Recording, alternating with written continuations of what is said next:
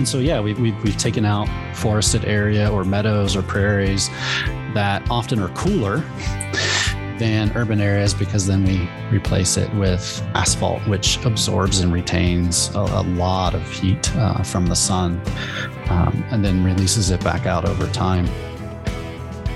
Welcome to Growing Impact, a podcast by the Institutes of Energy and the Environment at Penn State. Growing Impact explores cutting-edge projects of researchers and scientists who are solving some of the world's most challenging energy and environmental issues. Each project has been funded through an impactful seed grant program that's facilitated through IEE.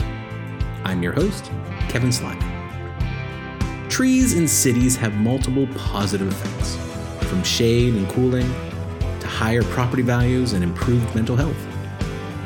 But the situation is far more challenging than simply saying, plant more trees. On this episode of Growing Impact, I speak with Travis Floor, who, along with his team, is investigating the barriers cities could encounter when designing and planning urban forests. The team is also exploring if these plans for urban forests are enough to impact the urban heat island as climate change continues to intensify. Welcome, Travis, to Growing Impact.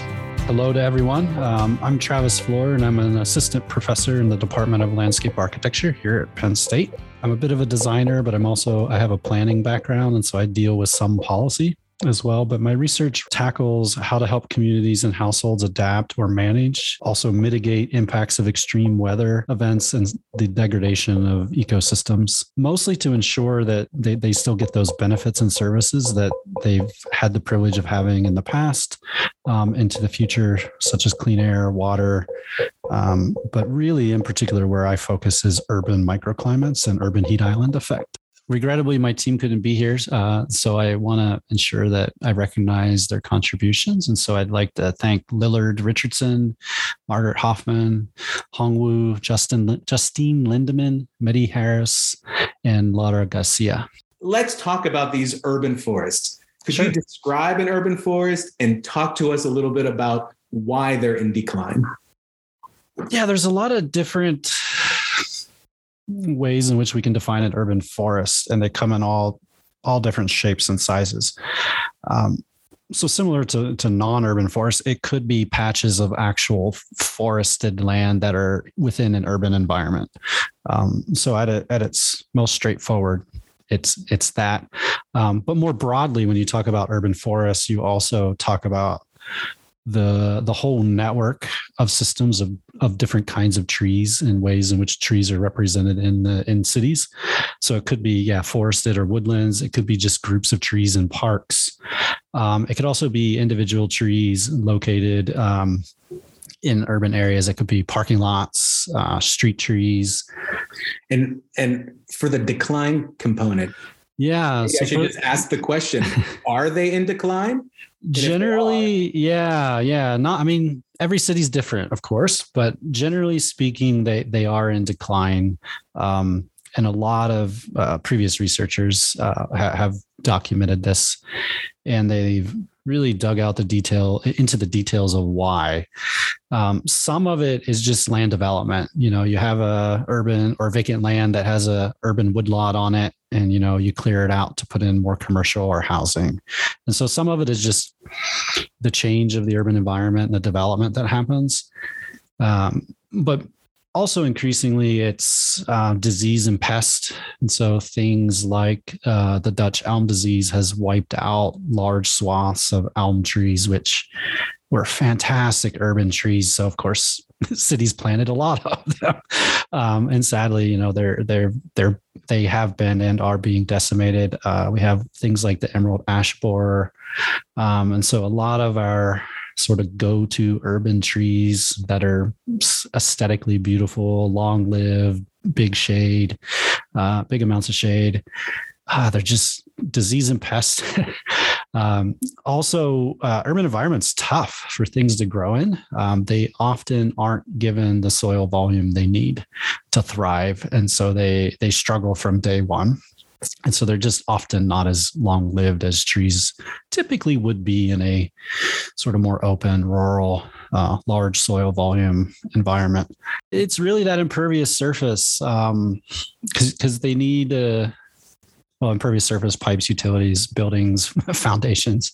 But yeah, they really need the water, infiltrating into roots and impervious surfaces, prevent that. It's also the air and gas exchange that soils have in order for healthy soil activity and microorganisms and things that sort of have that symbiotic relationship with trees to help them thrive. And yeah, a lot of the urban pavement and environment just covers that all up.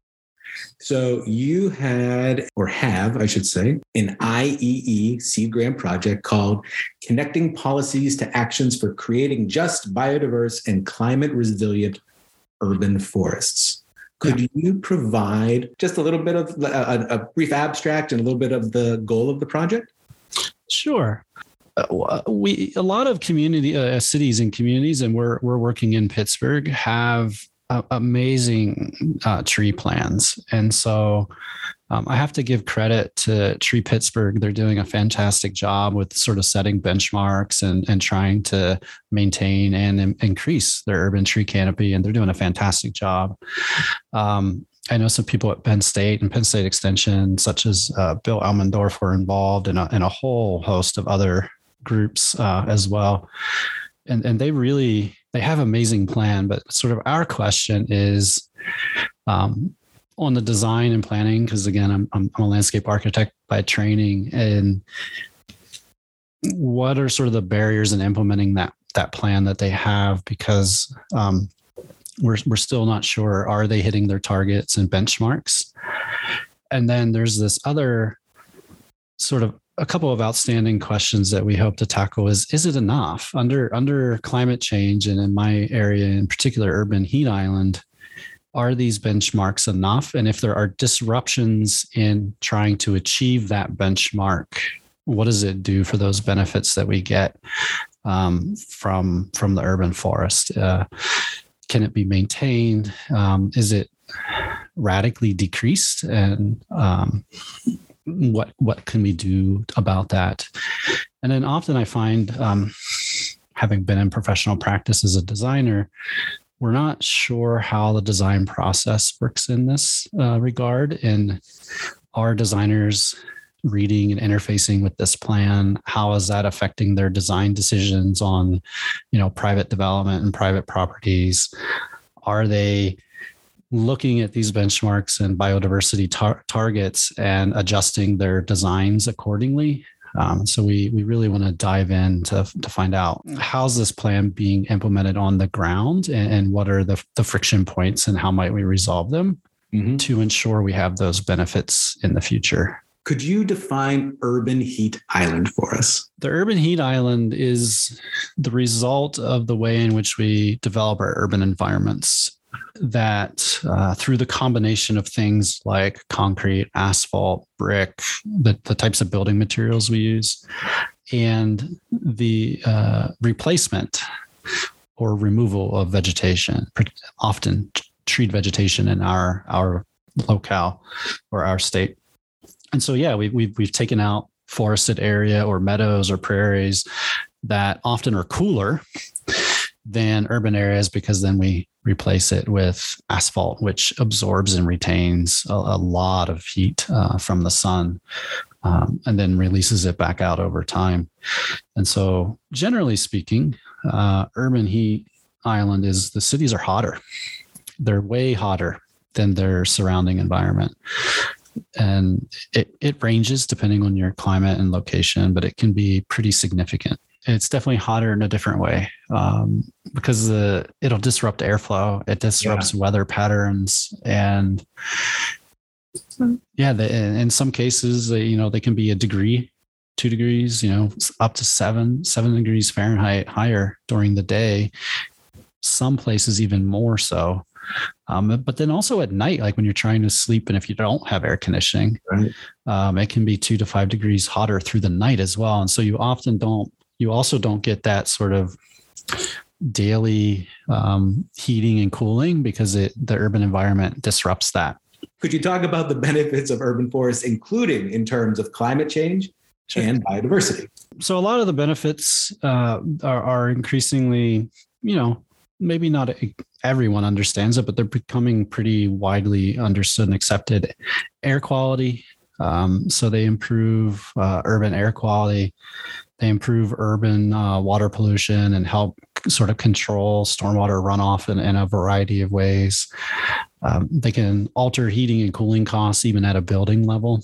And so, if they can reduce the microclimate or the urban heat island effect, then we're cooling or our environment less indoors. They can increase social benefits and economic benefits, like they do increase real estate values. They've been linked to improved physical and mental health. They've even, in some places, been associated with reduced crime rates. So there's a lot of benefits or ecosystem services there. They can and been shown to increase community and neighborhood pride and active living, helping people get outside, especially when it's warmer, because of the cooling effect of the trees. And so where the sort of benefits of climate change come in is the more we can reduce the need to heat and cool, it's less energy consumption. So that's a more direct sort of benefit. And then if we get enough of them, they can also sequester carbon and other things. And so definitely help climate change in that regard. The way in which biodiversity comes in is back to that, why are they declining? And so we don't have those benefits, obviously, or as much of them, or they're not being sort of maximized because the forest isn't thriving. Often when diversity decreases because of things like pests, there are whole neighborhoods that have lost their tree cover. And so now those neighborhoods do not have those benefits, unfortunately, without restoring their tree canopy. And if you don't have diversity of ages in there and you lose like a bunch of old trees, it takes a long time to regrow them and sort of get their full benefits. Do you see a connection between urban forests and equity? Oh, absolutely. And this is something that it's one of those things that I intuitively knew, but until you really dig into it, you don't really understand the depth of how and why. And so sadly, I'll start there.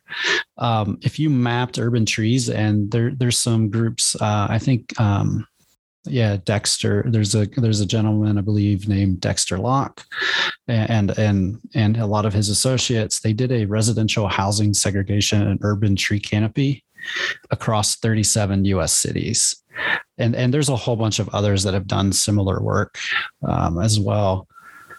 But their maps, when they map these urban tree covers, almost lined up exactly with income and race. I say sadly because it's the decades of the discriminatory policies like redlining and the banking industry giving loans and investment in communities of color and also in low-income communities, that the sparsest, least amount of urban trees are in these neighborhoods. And it's just it's a systemic thing that has just sort of continued. And now we're sort of reckoning with. It's a challenge because now I know there was some research in Detroit where they got the city nonprofit, they had some federal funding, they got some foundational funding, and they were beginning to come into a lot of these communities and started to replant trees. But it really caused concern from the residents because, like, you've been disinvesting in us for so long. What's happening now? They had a lot of questions like, who's maintaining it? Who's responsible for it? I don't have money to help with that, or I don't have time to do that. What if it falls on my house?